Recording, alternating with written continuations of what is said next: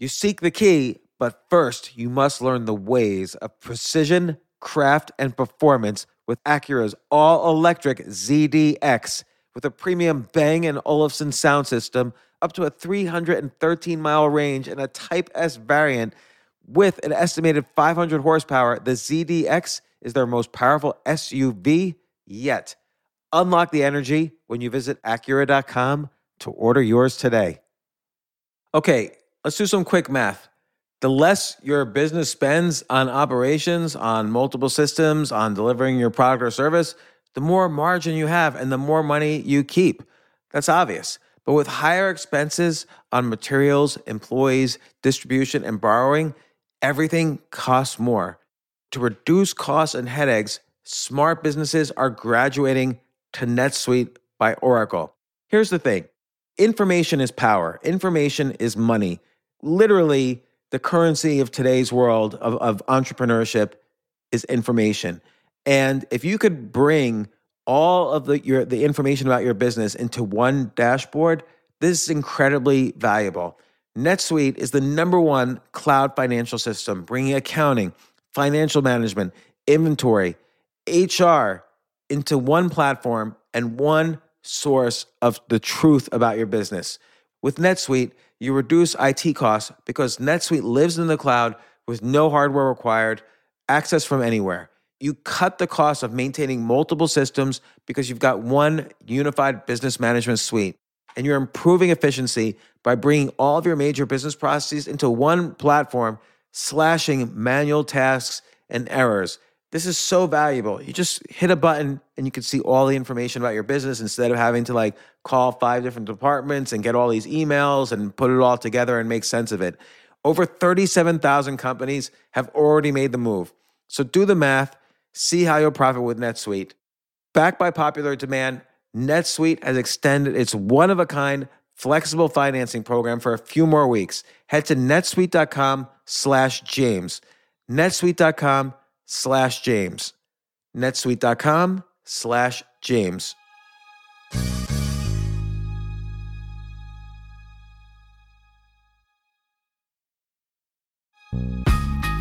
This isn't your average business podcast, and he's not your average host.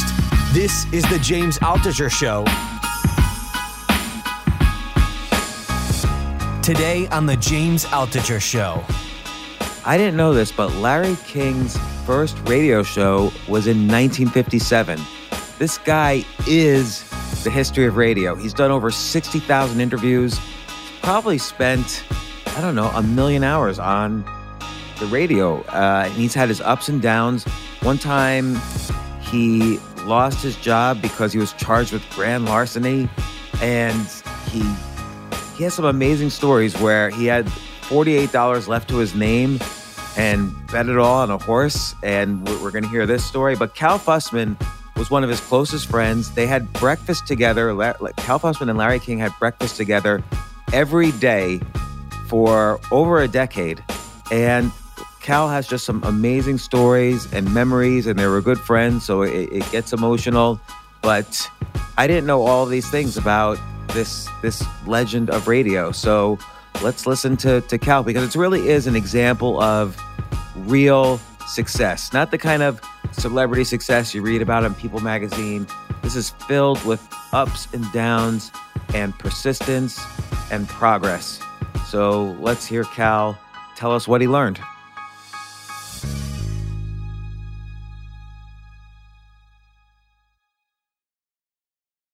So Cal Fussman, you were arguably one of Larry King's best friends. I'm not exaggerating too much when I say this, particularly in his latter years.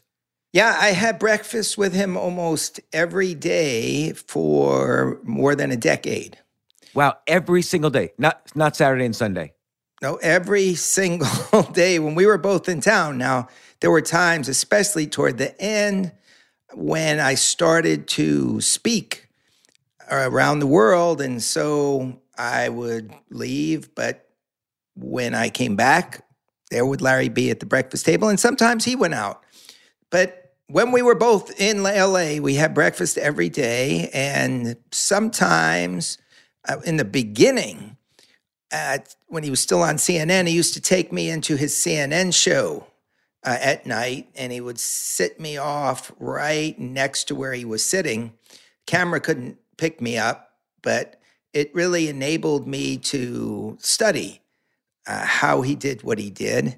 And often we'd end up going to the Palm. So sometimes it'd be breakfast and dinner, and even sometimes it would be lunches. So I got pretty close to him. And like, okay, so I have so many questions. First, I mean, we'll start from the beginning. How did you, I have questions about his interviewing style, his personal life, your friendship, his latter years, so many different questions, his career, his success, his effect on you. But first off, how'd you meet him? I met him. It's an interesting question because when you say, how did you meet him? Does that mean the first time that you actually shook someone's hand? Or does it mean when I was in a car driving from Columbia, Missouri, where I went to college, like back to New York, and he had a mutual radio show where he was on all night from like 11 at night to 5 in the morning. I don't think people realize how hard radio personalities, particularly big ones, work. I mean, they are interviewing people and trying to be entertaining to a large audience for so many hours a day, every single day. That's incredibly difficult to be good at that, to be good enough that people want to keep tuning in every single day, because they're not listening. It's not like Larry King says, tomorrow we have Tiger Woods on, and then everybody suddenly turns in. They turn in because they like Larry King, because they like the host. Whether or not the listener or other people liked him, he had a huge audience. And I want to dive into that because he had a very unusual interviewing style, which not everybody is a fan of. But okay, so let's do both. You first met him somewhere, and then you first had some kind of chemistry with him at some other point. Okay, so I would listen to his all-night show because he was doing that. That's how he got to CNN. Why would you listen to his all-night radio show? It was amazing. I mean, this guy was on from 11 at night to 5 in the morning. Great interviews, but also he could be telling stories, and he made you feel like you were with him. I mean, that's the great thing about radio. You're in a car and somebody's talking to you, you got a friend. And he became a friend to the nation. Now, when you were listening from 11 p.m. to 5 in the morning, were you on the road? What were you doing? Like I'd be driving on a highway. And so that's my first mental images of Larry King, where you're just moving through Sandusky, Ohio. Why were you coming back from a brothel? Why were you out at 3 in the morning? No, I'm taking a cross country trip. Imagine and it's try and see me as a truck driver. Okay, yeah. Imagine I'm a truck driver. It's very difficult to imagine that. Where's your tattoos and the beard and the pack of cigarettes in the pocket? I don't know. I have a weird image of truck drivers. Well, I like truck drivers, and I often traveled their roads when I was going to school in mid-Missouri, and I would drive back to New York along Highway 70, or I'd go out to watch the team play football games. You'd go on Highway 80, you'd be going to Nebraska and Colorado, and you're driving in the middle of the night. And here's the thing. Very few people realize this. Larry King was the reason that we have all these talk shows on AM radio now. Because back in the 60s, AM radio was the hot place to listen to music.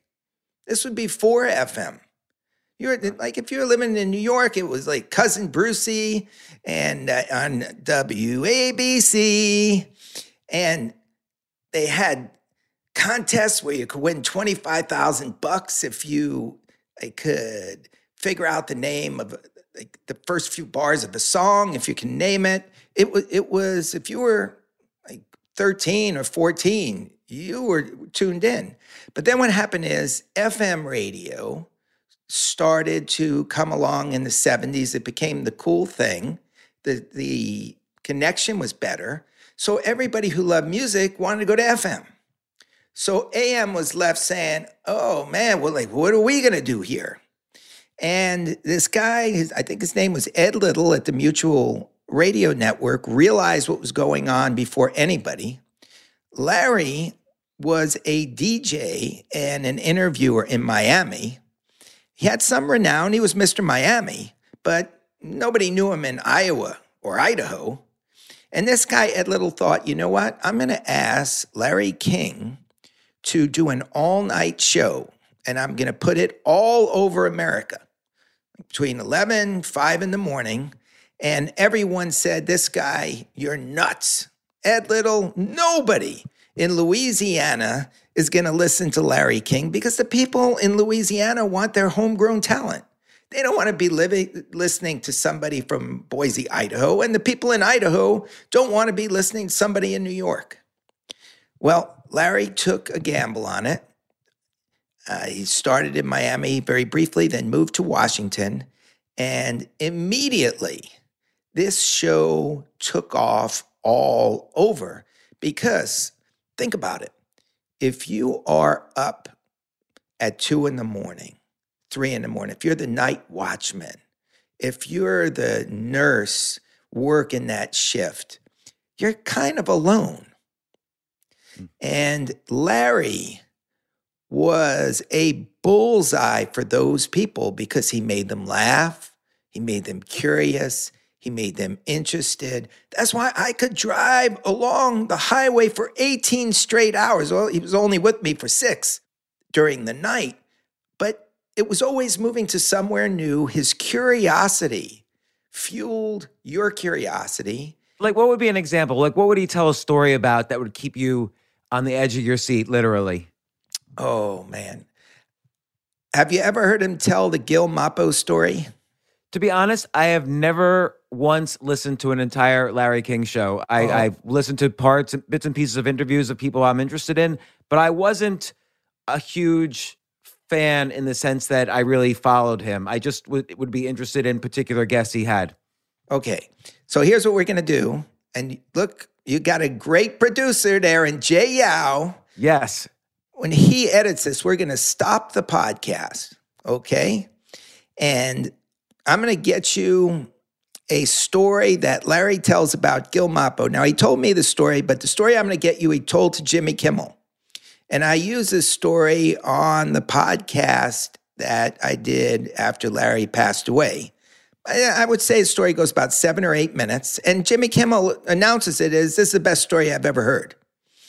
And you'll hear Larry go through it on his show. And at the end of it, you will know why this guy was so great and why, if you were up at 3 in the morning and you were alone and you get to hear this story, you are blessed. Blessed. I can't wait to listen to this. I mean, can you give me some highlights? Like, what was the story about? I don't want to ruin it. Okay. I don't want to ruin it. Will you tell the story, because I think it might be my favorite story ever, the story of when you and your classmates pretended. But it takes a little time. I know, but you know what? I'm willing to spend that time. Pretended that you're not going to edit it out. I know. I'm not going to edit it out. All right, you tell the story. Here's the story. This is a great story. Okay. See, okay. I oversold it already. When you go this is kind of an okay story. It's a good story. Yeah. See, if you interrupt, you kill the story. I'm sorry. I'm going to keep quiet. I know it's your show. In fact, I may even go stand with the security. No. We were in 9th grade and in Bensonhurst Junior High School in Brooklyn. That's junior high school. In 9th grade is when you graduated, and then you go on to high school for 10th, 11th, and 12th. Every district is different in the country. In New York City, it's 9th grade. We were 9B4. 9B1, A students. 9B2, B students. 9B3, C students. 9B4, we're not sure. 9B5, Neanderthals. One guy in 95 loved me. I removed a thorn from his paw. Anyway, one day, Gil Mermelstein did not come to class. We called him Gil Moppo because he had his hair was like a mop. He didn't come to class. Gil Moppo. That was we call him. So Herbie Cohen, the world's greatest negotiator, Brazzi Abadi, a brain surgeon now in Buffalo, and me, we go to visit to find out. We go to his house to find out why Moppo didn't come to school. All the shades are drawn, and sitting in front of the house is a boy looking forlorn. He says he's Moppo's cousin. Moppo had developed tuberculosis. The family has taken him to Tucson to cure it. He won't be back in school for a year, so the kid is waiting. He's his only relative. The kid lives in New Jersey. He's waiting overnight to go to school to tell him Moppo won't be back. You can't leave a kid back for illness, so he's going to go on to high school.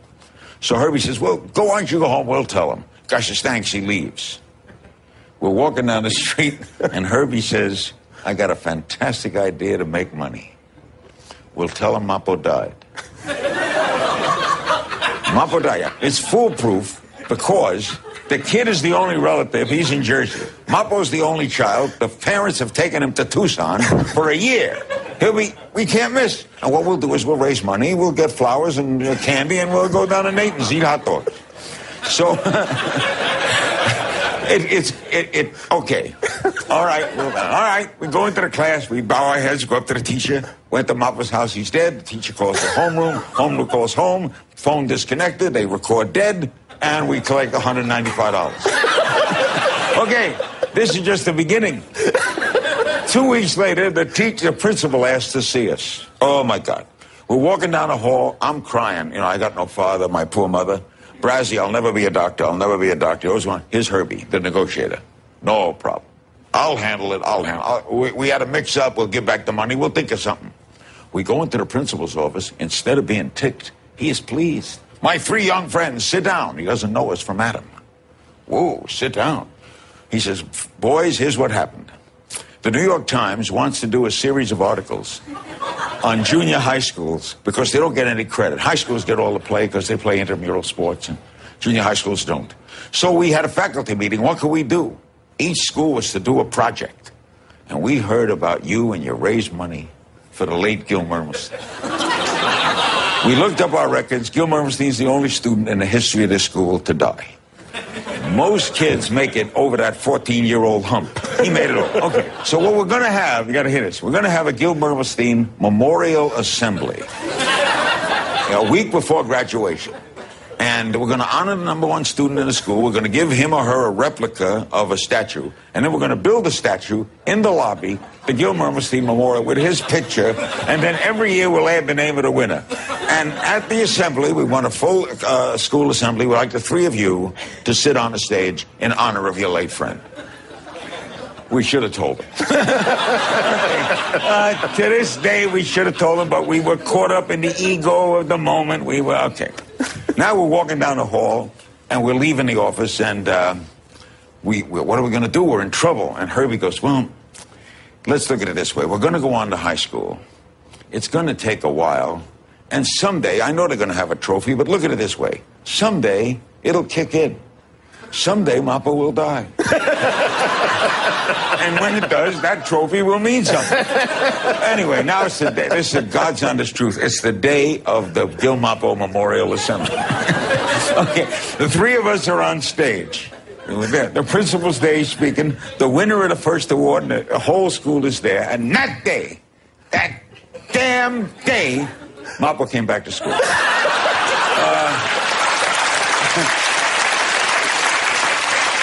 As Herbie likes to say, in tubercular history, it's medicine's finest moment, they cure Moppo.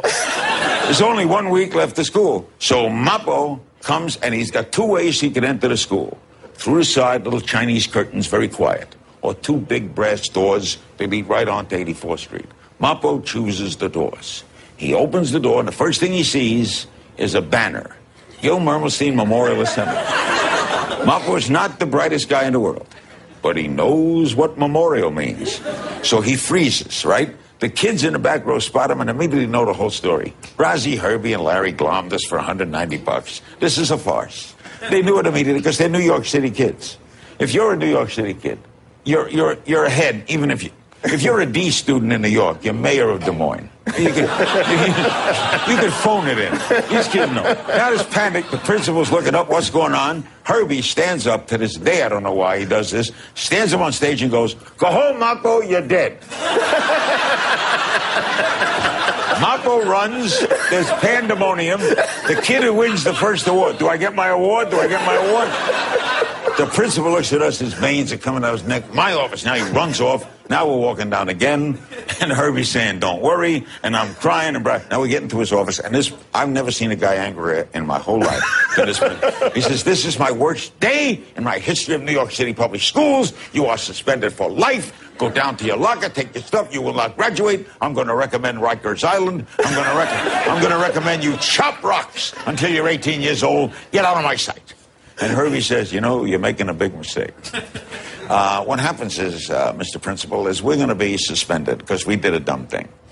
But the school board, you have to have a hearing. That's a rule in New York. Has to be a hearing. And at the hearing, we're going to be suspended because we did a dumb thing. But someone on the board is going to say, "Mr. Principal, 3 dumb kids come into class. They tell your kid is dead. You make one phone call. The phone is disconnected. You create an entire assembly of the Dyer Memorial.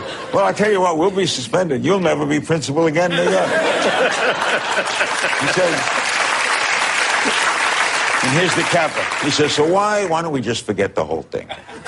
And the principal's whipped, and we forget the whole thing. And here's the final story, and this is true. We graduate not by name, but by size. So we don't graduate alphabetically, but by size of the student. So Mop goes right in front of Herbie, and the principal's handing out the diplomas. And 9 before, and he goes, "Gil Mermelstein." Herbie pushes him aside and said, "I'll take it. He's deceased."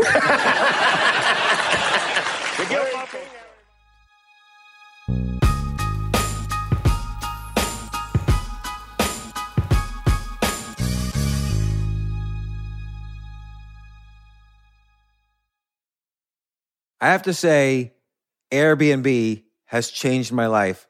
I just love staying in Airbnbs. Like in about a month, I'm going to Cocoa Beach, which is right next to Cape Canaveral. I'm going to watch some rocket launches. I'm going to, of course, be staying in a very nice Airbnb on the beach.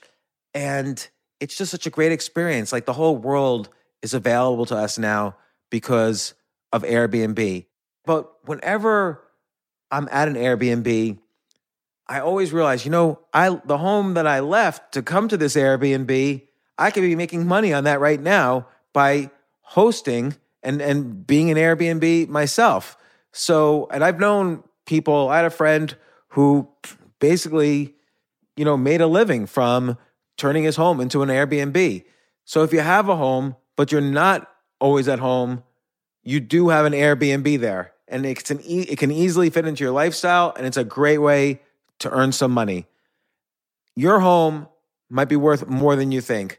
Find out how much at airbnb.com/host.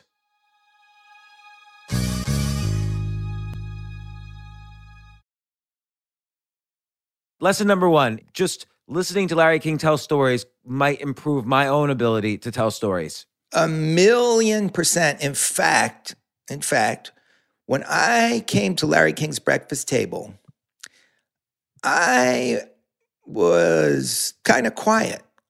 And part of the reason is because when I came to his breakfast table it was about 2008, it was filled with a lot of the guys that he grew up with in New York.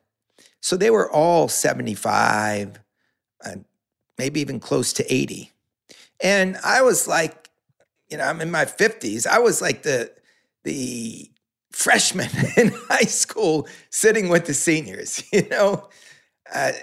You just sit and listen. And then after the breakfast, Larry and I would go out and he would tell me the stories that I needed to hear for his autobiography, My Remarkable Journey, which I went on to write. So, wait a second. I have no idea about this. You didn't notice? James. Wait, hold on a second. I've gotten other you have a collection of your Esquire interviews. That's what I've got. You know what? I'm going to, it's interesting. I'm just going to put it out there. I wanted to extend Larry's legacy as far and wide as I could, I did basically an obituary filled with these stories. Some of them that I recorded, the Gil Mappo story, I mentioned Jimmy Kimmel had on his show. And if you listen to that podcast, Big Questions with Cal Fussman, Farewell to Larry King, you will understand how great this guy is. Oh my God, James. Well, I want to say some quick highlights. Whoa. All right, you go. If Larry King had not become a broadcast interviewer, he would have become a comic. That's what he told me. Wow. Well, you know, and he worked with, and he says that his first inspiration was Jackie Gleason. Jackie Gleason recorded a radio show in Miami in the early days when Larry King was recording in Miami, and they would hang out all night from 11 p.m. to 5 a.m. That's correct. And when you hear the podcast, he tells the story of how Jackie Gleason got him an interview, 3-hour interview, when Larry was like not known. I mean, Larry's like just getting started in Miami. And at that point, Frank Sinatra was the biggest star in the world, didn't do any interviews. New York Times called him. He didn't even bother to return the call. And his press agent told Larry, I don't know how you got this, but he pays me money not to do these. And when you hear that story, you are going to fall in love with him in a way that makes me sad because I never had you at our breakfast table. I know. You know, one time Steve Cohen went when we were in California. You didn't ask me to go. I was hoping to get the invite. Oh, James, you know, I cannot imagine that I didn't invite you because if I love you and if I'm close to you, it's almost impossible. You might have been a busy dude and, you know, you'd come out to California and you had a lot of meetings. I did. That could be. It could be that you did ask me. I'm pretty sure I asked you to come. Yeah, because I think I was pitching a TV show then, and it was like I had meetings like all day, and I really regretted not going to. It would have been much better to go to the Larry King breakfast. But I just want to say some highlights that I didn't really realize. First off, the man has done 60,000 interviews, and so I thought I've done a lot of interviews. I've probably done about 2,000 or 3,000, but Larry King dwarfs me. And the other thing is, I didn't know his first radio show was in 1957. That's correct. This guy is like radio history. And I mean, those are just two highlights. He's got many others, but those right there show that he's a force to be reckoned with, and there's a lot to learn from him. But I don't know if I've ever learned anything from him. And so that's why I wanted to learn from you on this. Even if you just take an hour to listen to that Farewell to the King podcast, you can learn storytelling. You will get an understanding of like where his curiosity came from, how it formed him, and also what you're going to get is a new look at the way he asks questions. Yes, he has a very unique way, a very unique approach that I've seen other interviewers try his approach and fail miserably. He mostly pulls it off. I think what got me down on him was the fact that there's sometimes he doesn't pull it off, but you could describe his interview style. Well, here's how he got started with interviewing. So, and let me just back it up and I'll tell a quick story about his first day on radio. I hope I do it justice. He actually tells it on that podcast, so you could hear it in his words. But he grows up in New York. At 9 years old in Brooklyn, he's walking home from the library. He's got 9 books in his arm. And as he's walking up the steps, he hears his mother scream. Now, he noticed police cars out in the street, but he didn't think much of it.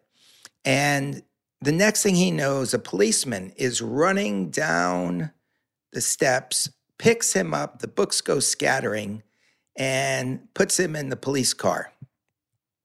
Larry has no idea what's going on. Was he scared? Yeah, I mean, 9 years old, your books are scattered. Policeman has put you in his arms and put you in the police car.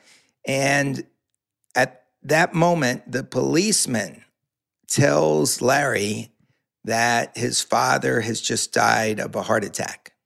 Oh, man. 44 years old, his dad was. And the reason the policeman probably did that was Larry's dad for many years had a bar and grill that was frequented by a lot of the cops.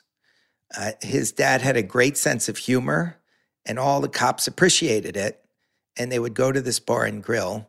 And Larry even remembered at a very young age getting some kind of police uniform, and they put a badge on him, and he's walking around. So his family had a good feeling about policemen. And this cop obviously must have known Larry's dad and just wanted to do something good. So he starts driving around the neighborhood, and he doesn't know where to go. And so he stops at a movie theater. And this movie theater, this is the middle of World War II, James, is playing the movie Baton. And it is about a group of American soldiers trying to stave off the Japanese invasion of the Philippines. And so there are only a few American soldiers, and they're getting picked off one by one. And the main character is a guy named Robert Taylor playing Sergeant Dane. And so there's down to 3 Americans. And the Japanese are coming in slowly. I think the third to last of the 3 is hit by a sniper, taken out. The second is stabbed by a Japanese soldier who'd been playing dead. And it's only Robert Taylor, the last guy, to be defending the Philippines.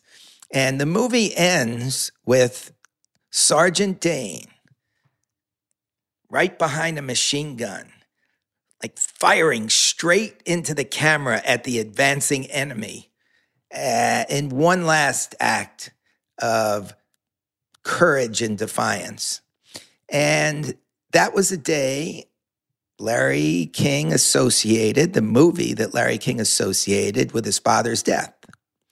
And there's a toughness to him that many people don't realize, but his mom didn't have a job, so he grew up on relief. New York City bought his first pair of glasses.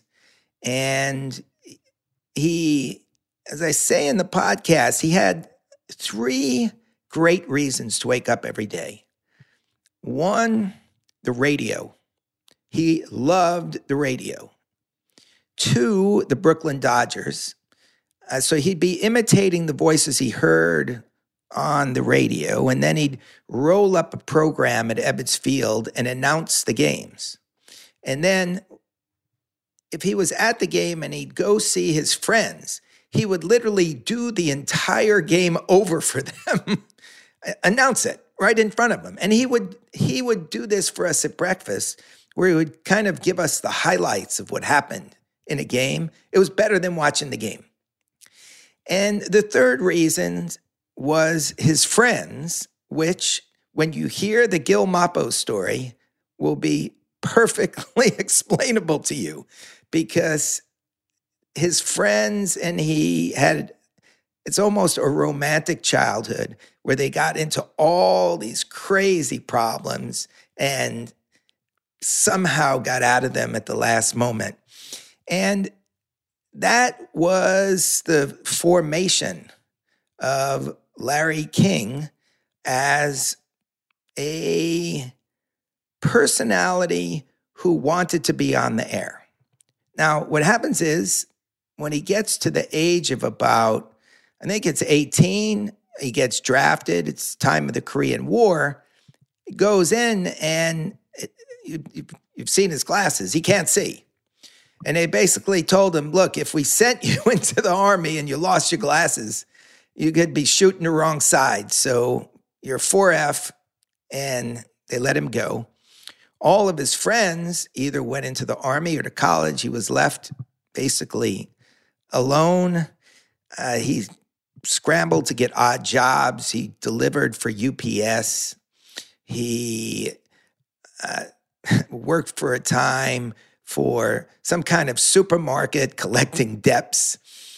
And he collected debts in a very funny way. It was almost like he was on the air. He didn't say, I'm sorry to inform you of this, but if you do not pay that debt, we will congeliate your account. Oh my God, that's brilliant. Don't congeliate me, please. He just would invent a word and make it funny. But the reality is he was a long way from the radio. And his best friend, who figures prominently in the Gil Mappo story that you just heard from Jimmy Kimmel, Herbie, had a dad who owned a hat factory. And one day, while everybody was off at the Army or college, Herbie's dad takes Larry on a walk. They're just going around the streets. He wants to help Larry because he could see Larry's lost. He's working, delivering packages with a driver named Crazy Kraus, who's madly driving down the street, looking for the side view mirrors of cars that are parked so they can knock off. I mean, that's where his life was at that point. And Larry didn't get past high school. And so Herbie's dad says to him, look, like, what do you want to do with your life? And Larry says, I want to go into broadcasting. And Herbie's father goes, what are you, a pipe dreamer? Are you crazy? You on the radio? Look. That statement is a very important statement, what this guy said.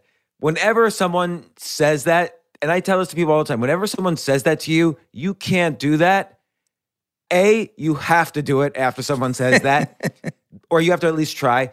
B, they're only saying that because they can't do it. And C, they're also saying it because they don't want you to change. They like you who they know as a semi-loser, the guy who's in a box that they've created. They don't want you to rise above that box. So, but go ahead. I always stop at that phrase. And you know what? Where I'm going is going to validate your last point. Because Herbie's dad looks at him and says, look, you're not going to be Arthur Godfrey, okay? I'll tell you what. I own a hat factory. Why don't you come and work for me as a binder? You'll learn the business. One day, after many years, you can become foreman. A foreman gets 3 weeks vacation. That way, someday, you can be somebody. There you go. Yeah. No, it's true. It's the whole you should go into plastics thing from The Graduate. There was this kind of like old school thinking of what was safe and what was quote unquote crazy. But okay, go on. So one of the things, and Larry and I always used to talk about this, we used to wonder about the icons that he spoke with and who I interviewed as well. And we used to wonder about similarities and patterns. And one of the themes is quite often, like, icons have a dream to do something, and they never get put off by Herbie's dad. They always find a way to move on the path that's going to take them to their dream. And so one day, while Larry was delivering packages, like, he would get sent up to like the office of CBS, and he would walk into the elevator to deliver the package, but he would act like he was talent, 17th floor, please, in that radio voice. And at a certain point, he's like out on the street and he bumps into this guy who is an announcer for CBS. And he says, I'm 24. I don't know if he was 24 or 25, around that age. 24 years old. I've always wanted to be on radio. I really believe this is what I'm meant to do. How do I break in? And the guy says, well, look, it's very hard to get started in New York. And there's a lot of unions in New York. So why don't you think about going out in Miami? Because there's no unions down there. There's a lot of stations, and just knock on some doors and see if a station will let you in. So Larry, a few days later, gets on I think it was a train. And I didn't know if it was a train or a bus, but, he had like less than $20 in his pocket. He had an uncle who lived in Miami Beach, and he arrives to find 2 water fountains. One said white, one said colored. And he immediately walked over to the one that said colored. Don't forget, Brooklyn Dodger fan. Jackie was at Jackie Robinson's first game. He lived the whole experience from 47 on. This is 57. And he goes to his uncle, and the next day he's walking around Miami Beach, knocking on doors, asking people if there's any openings. So he goes to this one station, WAHR. The guy at the station says, you got a pretty good voice. I'll tell you what, if you want to come around every day, sweep up, cut the copy that comes out of the wire machine, just help out in little ways. The first time something comes up, I'll put you in. So Larry does that, and every day just goes in, and he is juiced because he is where he wants to be. Now, there's this morning DJ named Tom Baer who claimed to be making $65 a week alimony payments, and his salary was $60. He said he was living off coconuts falling from the trees. And on one Friday, he went to the general manager and just said, I can't do this anymore, and he left. And so the general manager turned to Larry and said, okay, Monday morning, you're the DJ. We'll see you Monday. So Larry goes home. And look, here's the thing. If you listen to the podcast, you're going to hear Larry tell his story. And it's just so beautiful coming off his voice.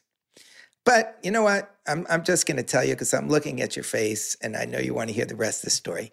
So what happens is he goes. I'm soaking it all in. All right, I'm going to tell you, and then you just promise me you're going to listen to Larry do it.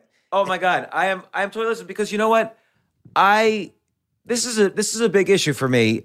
I feel I can write very good stories about my life, but it's hard for me to tell stories about my life. It's a different skill set. I mean, I could do it, but I'm not like great at it. I feel like writing. I've spent a lot of time. I want to learn how Larry King tells a story now that you've sparked this fire in me.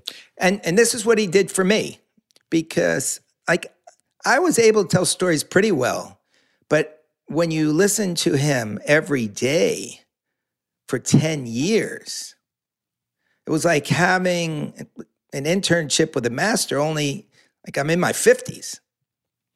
And at the end of, I think it was about I would say halfway to 3/4 of the way through those breakfasts, I was asked to speak in an event on a cruise ship. And I never spoken before. And I sat down, and very much like you, I could write out what I wanted to communicate, but I had never gotten up in front of a crowd and communicated. So I wrote down what I wanted to communicate, and I started to practice it. And as soon as I did, Larry King came out. Wow. Everything that I had heard all of the shifts and the use of tone and the ability to make people lean in to find out what was going to happen next. I just picked that up by osmosis. It was just coming to me the way I was breathing air. And so you will, I promise you, if you listen to this podcast, you listen to the Gil Mappo story, you listen to the story about his first day on the air, you listen to the story about, and the podcast opens with him telling this story about being on the air only a few days and working the night shift, because once everyone saw that Larry was a glutton, that he would work, anyone who wanted time off, they would just say to Larry, you want my shift? And he would do it. And the first all-night session that somebody asked him to do at like 3 a.m, he picks up the phone and all he hears is a woman's voice. And it says, I want you. That's going to inspire anyone to pursue an all-night career in radio. Well, I hope I'm going to leave it at that.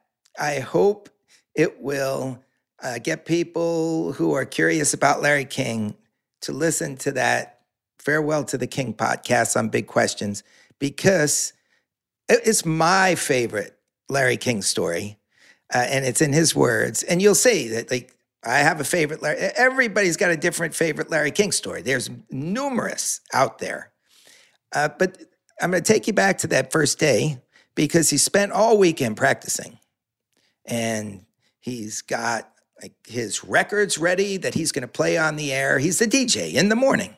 Yeah. And so he goes in first thing in the morning, and he stops in at the general manager's office. And the general manager says, congratulations, it's your first day, it's a big day. And what are you going to call yourself? And Larry says, well, what do you mean? My name is Larry Zeiger. And the general manager says, yeah, but that's kind of ethnic and it's hard to spell. Like, you need to change your name. He says, but I don't know what to call myself. And so the guy looks down, Marshall Simmons, and he's reading the Miami Herald on the desk.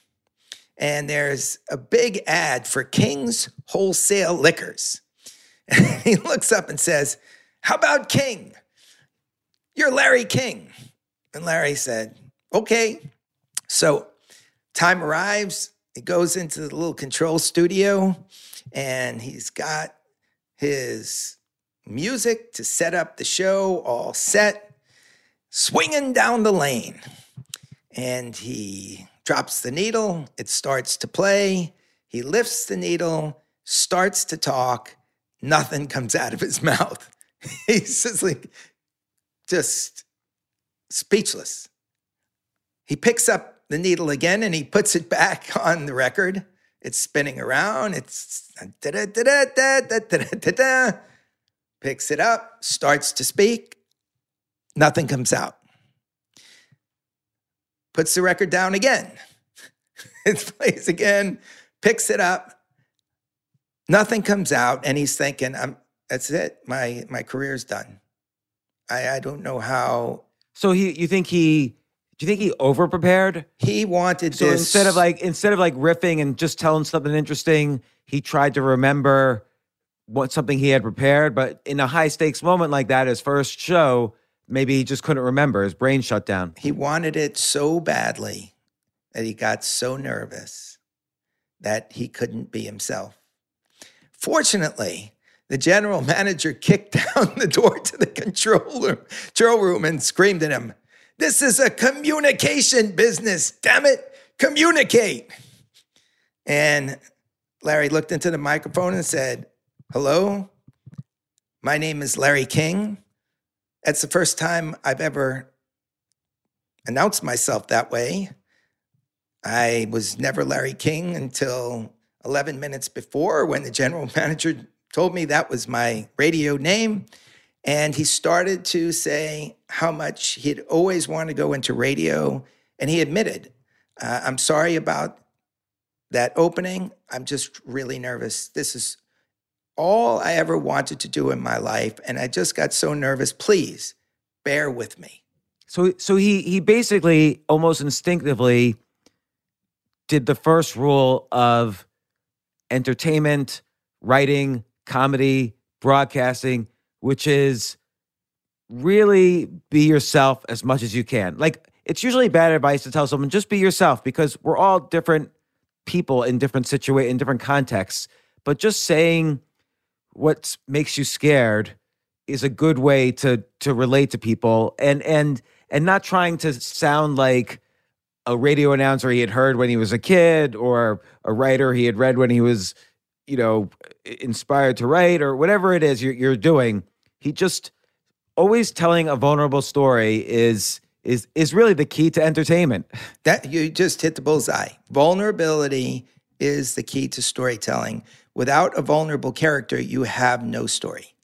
Yeah, if he said like, I'm going to be the best radio announcer ever, now you're lucky you're listening to me, no one would listen. That's exactly it. So now he has everybody on his side, and he gets through the show. General manager is very happy, and everybody can see that he is here to stay, and he just keeps hanging around the radio station, fills in whenever he can, and that comes to this night a few weeks later where he's working at like 2 or 3 in the morning, and he gets that call from the woman. I'm not going to tell that story because you need to hear it in Larry's own voice.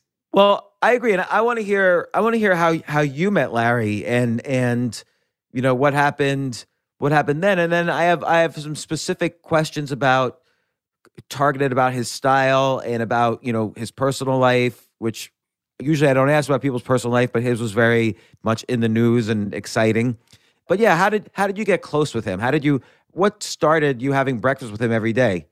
And by the way, I could understand it. I mean, he was whatever, in his 70s when you started having breakfast with him every day. And it's good to hang out with younger people.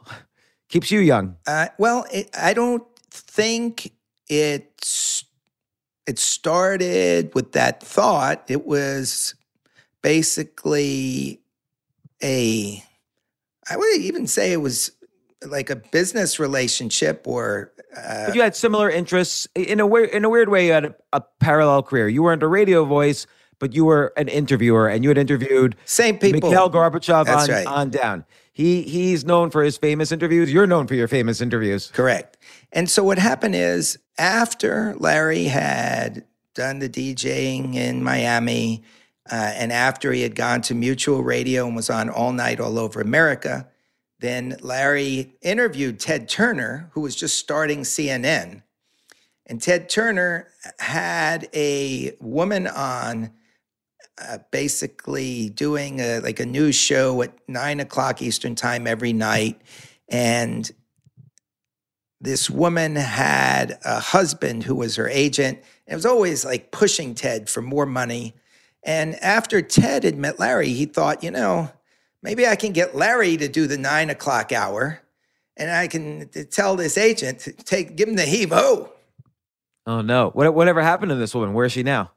Nobody knows. So what happens is Ted calls up Larry and says, I got this 9:00 slot open, and I know you're on the Mutual Radio Network all night until 5 in the morning, but you can come on CNN at 9:00, and we'll have a place in Washington. So you're on from 9 to 10, and then you can get over to your radio studio, and then you'll be there by 11 and can have your show all night. And Larry at first said no. 2 reasons. One, nobody really knew CNN at the time. It was only a few years old. In fact, and I don't want to get too far ahead of myself, but when Larry did his first CNN show, there was no cable wiring in Washington, D.C. You couldn't even watch the show there. But Ted was building it, and he said, look, please take this 9 p.m. slot, and if you don't like it after a year, okay, well, just let me know, and that will be it. Now, the reason Larry said no is he loved his life in Washington. He would go and have lunch every day at Duke Siebert's restaurant. They would sit him right in the middle. All the power players would come in because he'd introduce a lot of politicians on his radio show all night. And so Larry would have that lunch, and then he'd go to the Baltimore Oriole games, and then he'd do his all-night show. So for him, he was living the perfect life. Why would I want to take the show? Then I can't go to the baseball games. But Ted's a very persuasive guy, persuaded him, and Larry did the show in Washington, D.C., 1985. Mario Cuomo, governor of New York, was his first guest. And when they got up from that show, they'd been sitting down with only that old-time radio microphone in between them, though it was filmed. Cuomo looked at him and said, you know what? This feels really right. And Larry felt it too. And so at that point, he started his ascent where at 9 o'clock every night, everybody in America who's watching CNN is tuned into him. And then he says, and stay with me. I'll be on Mutual Radio all night. All night. We got some good guests tonight. And then he'd do the whole Mutual Radio show. And in the morning. Ted was cool with him advertising. There you go. In the morning, at 4:45 in the morning. And tonight on ESPN, tune in. We got Ronald Reagan. And Ronald Reagan, he would do the same thing. And he made this a circular vehicle for people to get on. And you could literally be with Larry King from 9 at night to 5 in the morning. I want you to think about that. That was his scope. If you wanted to be with Larry, you could be with him for 33% of the day. So at that point, he rose, ascended with CNN, and toward the end of the 90s, at this point, he was one of the most famous people on the planet, one of the few most famous. I started to do the Esquire What I've Learned columns where I'm interviewing icons about the wisdom that they've accumulated in life. So it was a natural that I'd want to reach out to Larry to get to his wisdom because, number one, I've heard all the stories from driving across the country and listening to the radio show, and his show at 9 o'clock was something I watched almost every night on CNN. I just was fascinated by the way he interviewed. And so we put out a request, and Larry was very gracious, and I spent 2 sessions with him doing that Esquire interview. In person? And out in LA, and it was great because he's just telling these wonderful stories. And the What I've Learned column in Esquire was 1 written page of wisdom in the subject's own words, and then a full-page picture. I could have filled the whole magazine with what Larry King gave me in 2 hours.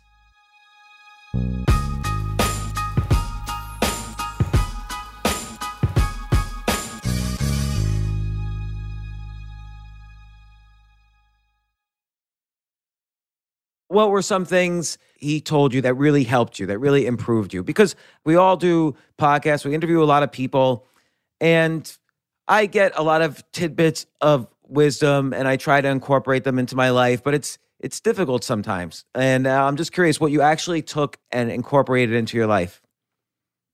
I can distill it to a sentence. Every setback is a step forward. And Larry had lots of setbacks in his life. There was a time where he was arrested and he lost his job in Miami radio. What happened is, not long after the Kennedy assassination, there were a lot of people who thought that it was a conspiracy, They didn't believe that Lee Harvey Oswald was the only person behind the murder. And as you know, Lee Harvey Oswald was shot after he was imprisoned.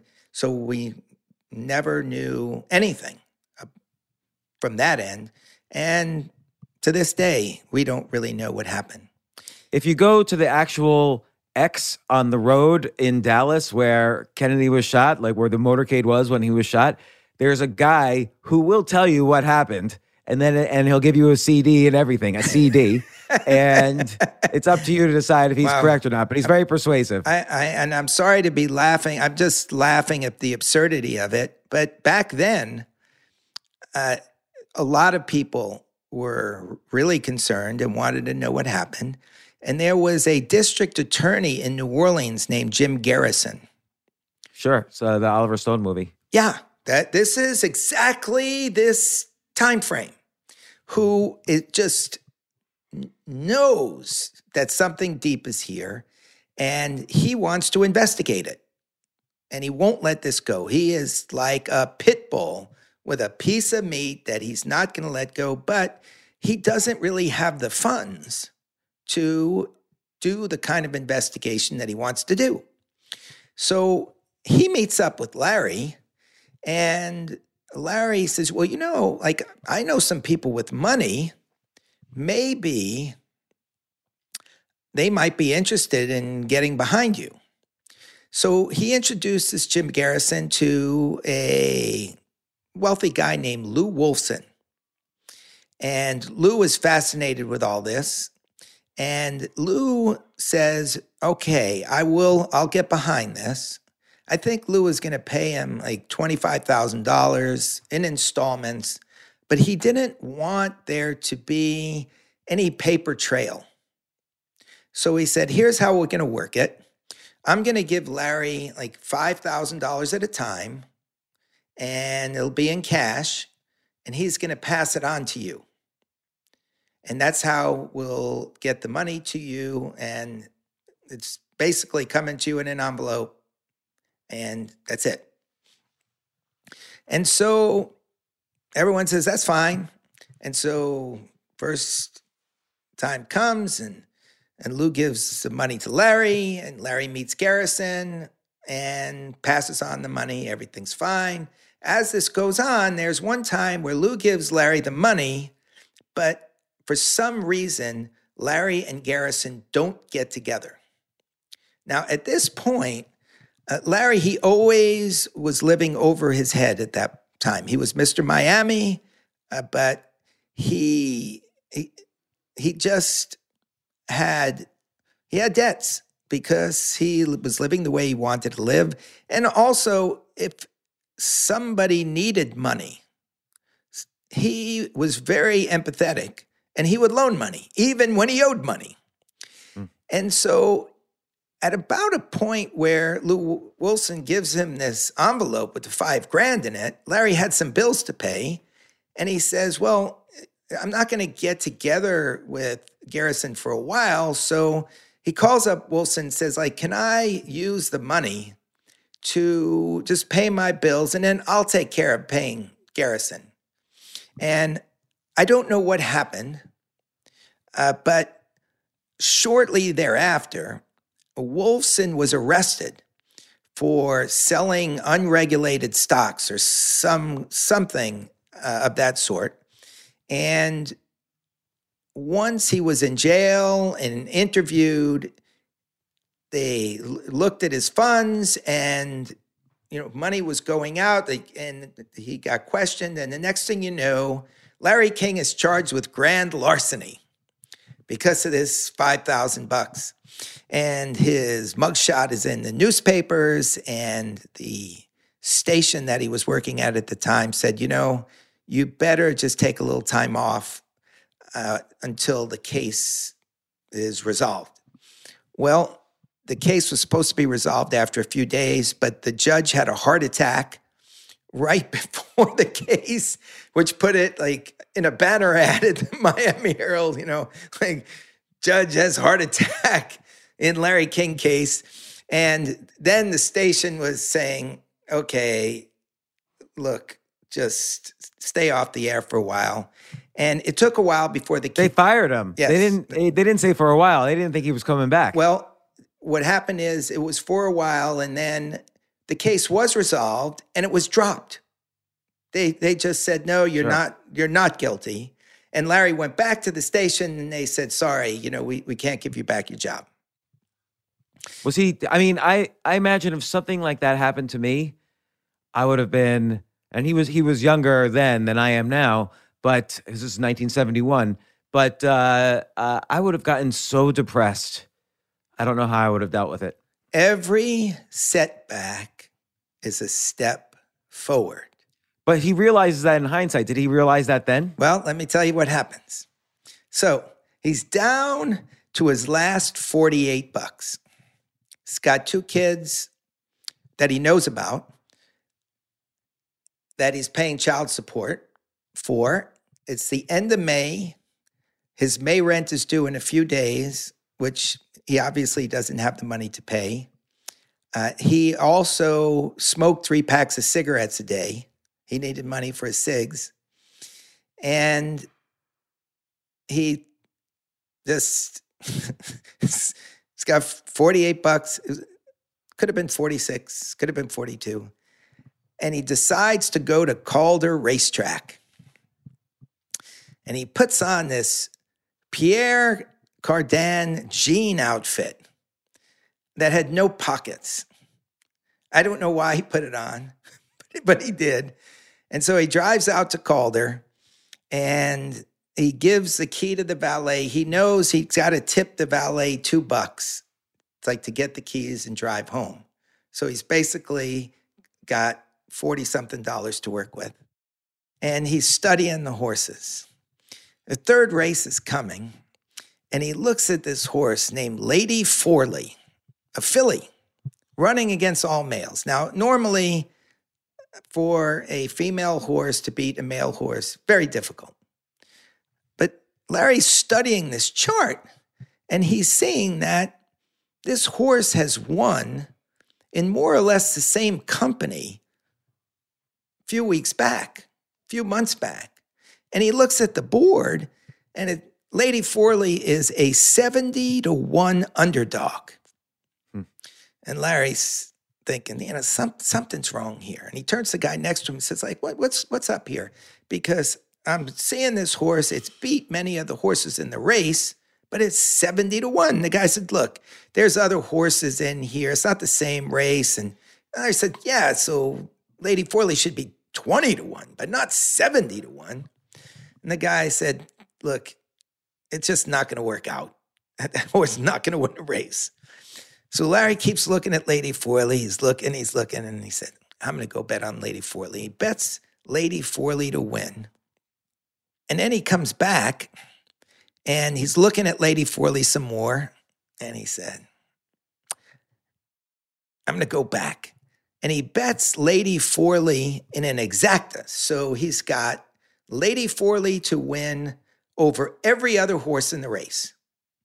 All right? He's got Lady Forley to win, Lady Forley to in the exacta, so he's got it above and below all those other horses. And he's What do you mean below? So if Lady Forley finished second, then he's still going to win some money. Okay. Because he has to win some money because he's bet it with every other horse. And then he's got like $2 left. And he says, you know what? I'm going to bet a trifecta. Since my birthday is November 19th, I'm going to bet 11-1-9. So he's got $2 to his name now, which he's got to give the valet as he's leaving. So goes back out and he's watching as the race gets started, and they're off. And the 1 takes off in the lead, the 9 is second, and the 11 is Lady Forley. And Lady Forley is like in good position, but third. As they get halfway, Lady Forley starts to close in, passes the second horse, takes the lead. And now it is 11-1-9, and they race around the track like 5 lengths apart in that order, and Larry has won every bet that he has made. So he's got he goes to pick up the cash, and he's got no pockets to put it in. He wore his Pierre Cardin jean suit, so he takes off the jacket, and he's got this bundle of cash, and he wraps his jacket around the cash. How much cash? Like, how much did he win on $40? I think it was like $8,000 or so. So this is like roughly almost between $60,000 and $70,000 inflation adjusted. There you go. This is I'm trying to think of the it's like 1972, something like around that time. Yeah, inflation's about 7 or 8x since then. Okay. So he goes straight to the valet, who looks at him and leaving early, Mr. King? And Larry says, yeah. And he said, bad day, huh? And Larry takes out a $50 bill, tips him. Guy nearly faints. He gets his car and he drives over to what later became Joe Robbie Stadium. It's since gone through another incarnation. And he basically stops in an empty parking lot and takes out all this cash, opens up his jacket, takes out all this cash, and he said, okay, my rent is like $360 a month, and he counts out $3,000. He counts out a year's rent, $4,000, whatever it was. My child payment's $100 a month. He counts out $1,200, and he buys cartons of cigarettes. Fill up his kitchen dresser. And shortly around that time, he went out to work at a racetrack in Louisiana because he still didn't have his job. And then the station management at his old station in Miami called and asked him, and since it's new people and they realized that this was Mr. Miami, why did we give this guy up? The case was dropped. And so they asked him to come back, and Larry said yes. And when he came back, his first words on the air were, as I was saying. That's great. And so whatever dilemma you are in, and you're going to hear all these dilemmas if you listen to that podcast. Listen to me. I'm like Larry. I'm selling my CNN show. I'm selling my mutual radio no, that's show. Great. You've convinced me to listen to your podcast. I have never done this before today. I'm telling you, I'm shy to sell. Oh, you've brought it out of me. You've brought it out of me, and I'm channeling Larry. And I just know that if you listen to that podcast, you're going to be laughing. You may end up crying, but you'll be glad you did. And point being, every time something happened in Larry King's life where he went down, he trampolined well above it shortly thereafter. And so when that happens, you start to get accustomed to it. Now, here's the question. Is he just lucky? Like, that obviously was some luck, some skill, right? Because he looked at the sheets, he saw this horse was being undervalued. But is it luck, or is he trying many things and then one of them hits? Like, we don't know the things he was trying at that exact moment that maybe weren't working out. Something worked out in this remarkable way, and that's the story. But do you think he's kind of going all out, trying different things, and luck favors the prepared? Well, the title of his autobiography that it helped him write was My Remarkable Journey. And he looks at these events as miracles, minor miracles that kept propelling him from one place to the next. But he seemed to intuit the way to pivot. And so at the time where AM radio was basically looking very weak, he pivoted to all night and he became very strong. And then that led him to his conversation with Ted Turner, which led him to CNN.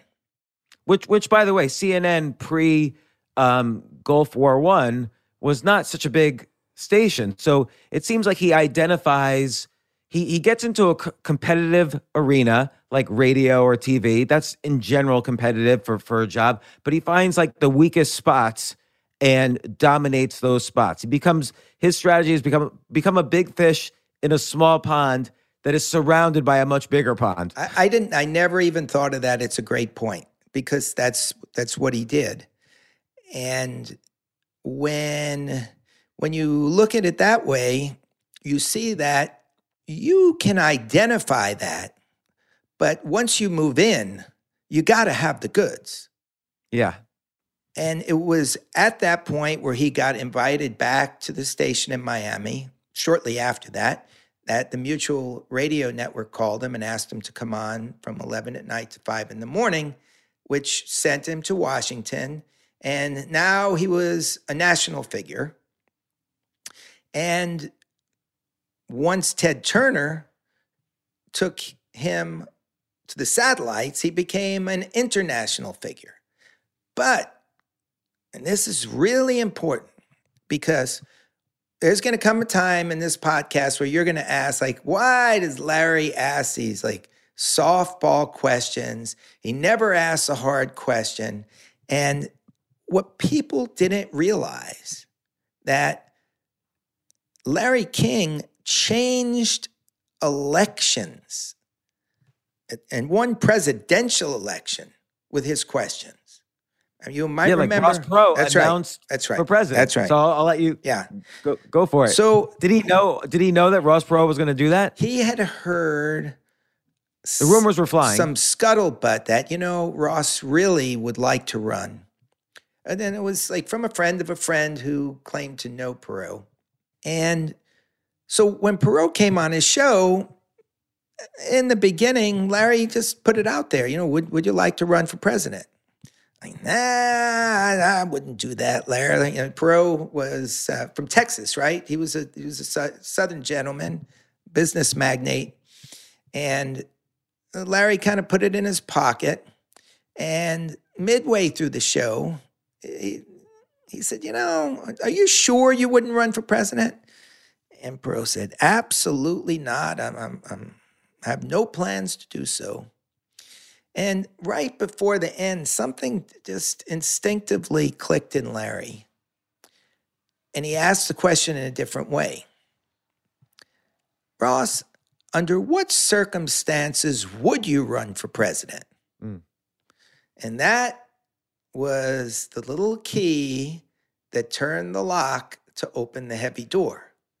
As Perot said, well, I'll tell you, Larry, if everybody in the country in every state put together petitions and said, we want Ross Perot on the ballot, I'd have to really think about running for president.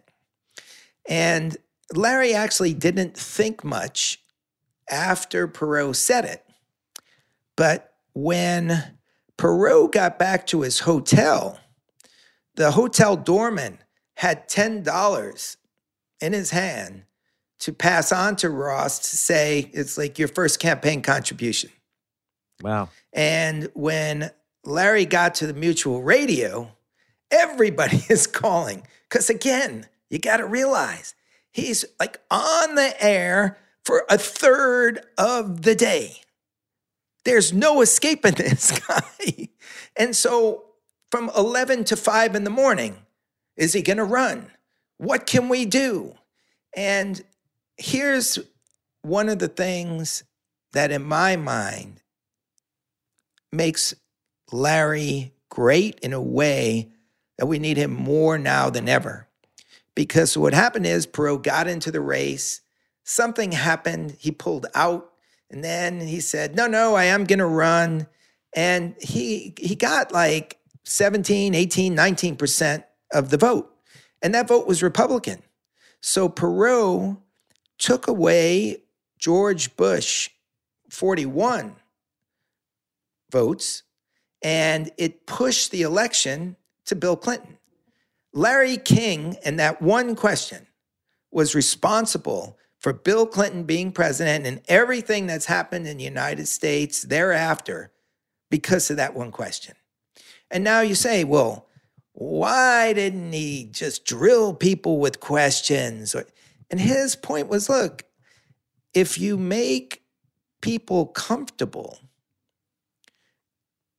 they're going to feel like you're a friend. You know, that is a very important quality. Like, I think you and I both have, in that aspect of his interviewing, I think you and I are both similar. Like, it's pointless to be aggressive because you're actually going to get less information than more information. And in an odd way, even though their styles are very different, Howard Stern also does the same thing. You feel like his best friend when you're in the room being interviewed by him. Now he goes for different topics and stuff. But Larry King has an interesting aspect, though, where he doesn't research his guests before they come on. Now, you and I are both very different from that. Like, I research very, very heavily. I'll read every book. I'll watch other interviews someone's done. I'll do everything. But I feel like with Larry King, you can't tell, was this because he was doing so many interviews he couldn't possibly read all the books and watch all the interviews? No. Here's what happened. So I described that first day on the air when Larry gets rolling. You're going to listen to the Big Questions podcast. And when you start that podcast, Farewell to the King, you're going to hear Larry King tell the story of the woman who calls him up and says, I want you. And you are going to follow the trajectory of his career. So what happens is Larry starts to become kind of a big shot as soon as he gets that first job on a very small level, just like what you're talking about. Somebody who does something big on a small level. And the owner of a local deli named Pumpernicks, it's open 24/7, thinks, my business is really good, but between like 10 and 11 in the morning, between the breakfast rush and lunch, we kind of have this dull spot. What if I got Larry to come in and do interviews from the restaurant at that time? And we could sell it to another station. And Larry got the approval. And he showed up at Pumpernicks Deli for the first day. There was a platform with Larry King's name on it and a microphone and a chair, but there was no producer. There was no guest. There was nobody to do anything. It was just the microphone and a chair. And Larry had to figure out a way to interview people when he had no guests. So he started by talking to the guests in the restaurant. Where are you from? Almost like a comedian. Sure. Looking out, again, goes back to, Larry, if you hadn't gone into broadcast interviewing, what would you have been? I would have been a comic. He's talking to the crowd. He's interviewing the waiters, and he's making the waiters known in the community. And Bobby Darin, the singer, When the Shark Bites, hears this on the radio, and he comes over to Pumpernicks to go on Larry's show. And they have a great session, and now everybody wants to come to Pumpernicks to be interviewed. Guys are bringing Jimmy Hoffa over to Pumpernicks to be interviewed. There's no producer. You just have to show up to be interviewed by Larry King. And so Larry did these interviews with no preparation. He didn't know who was going to walk in, and he liked just being able to be curious. Jimmy Hoffa, and seeing where it went. And he never abandoned that style. He allowed his curiosity to just push the interviews forward. Certainly tough questions might get removed from the interview because if you haven't done the research, you may not have the precise information to ask a tough question. But he had a way of figuring out how to get into somebody, often without asking a question. Did he have a belief that everyone has an interesting story to tell? I think he knew he could find The spark. that spark. And again, in Pumpernicks, they didn't have to go for an hour. You know, if he's on with the waiter, it might be 3 minutes. The waiter had to go out and deliver food. But he'd walk over to somebody else. So it wasn't until Bobby Darin started to come in and you got Bobby Darin, well, we'll go for an hour. And that began to attract like Lenny Bruce, Don Rickles. Everybody wanted to come. And so it was conversational and fun, and everybody wanted to just drop in. And it was his secret sauce. That's great. So after that was his inspiration to keep doing that style. Because sometimes it gets a little awkward if he has like a famous person on that everyone knows about, and Larry just might not know what movies they were in or what TV show they're on, and those are the things that are kind of aired, like those sort of bloopers. That's right. But I guess most of the time it's really interesting to hear how he brings out the story. Like I remember there's one point where he had, I think it was Seinfeld, and Seinfeld was like, "Are you really asking me this? Do you realize I had a TV show?" Yeah, he basically asked a question that intimated that Seinfeld got canceled. Oh, right, yeah. It was a vague question, and Seinfeld just jumped on it. But that's Seinfeld's style too. He likes to challenge the interviewer. I see him do that many times. And it just gave him a perfect opportunity to just say, like, do you understand the viewership that show had, the situation we were in? And though that blooper can really give a bad impression of all the good things that came out of the style. There's another story that comes out in the podcast about his interview with Frank Sinatra that will point out how he actually asked questions, deep questions, without asking the question. I mean, this guy was a genius and a master, and I watched him night after night at CNN ask questions without even saying a word. He could do it with a glance. He could stop somebody from talking without saying a word. Somebody start rambling, he'd give a quick look at his watch, and the person knew, uh-oh. So that was a technique. And if you asked him, Larry, how do you stop somebody who's rambling? He never codified it into an online course that said this is what to do. But when he was like a jazz musician. When he was in the moment, he would just do these things. And that's where getting a chance to watch him night after night after night, you say, oh, that's how he does it.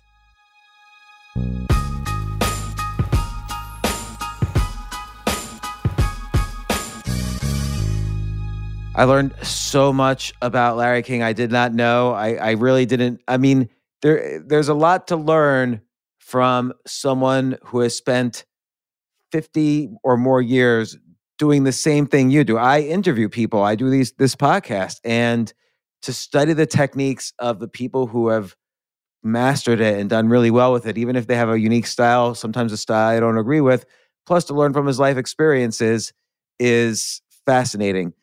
The next part of this, which is also available today, we have 2 parts available today. The next part of this is what Cal himself learned from Larry. And Cal is a master interviewer. Cal had breakfast with him. every day for over a decade. And Cal has some intense personal experiences with Larry, particularly, he's passed away recently.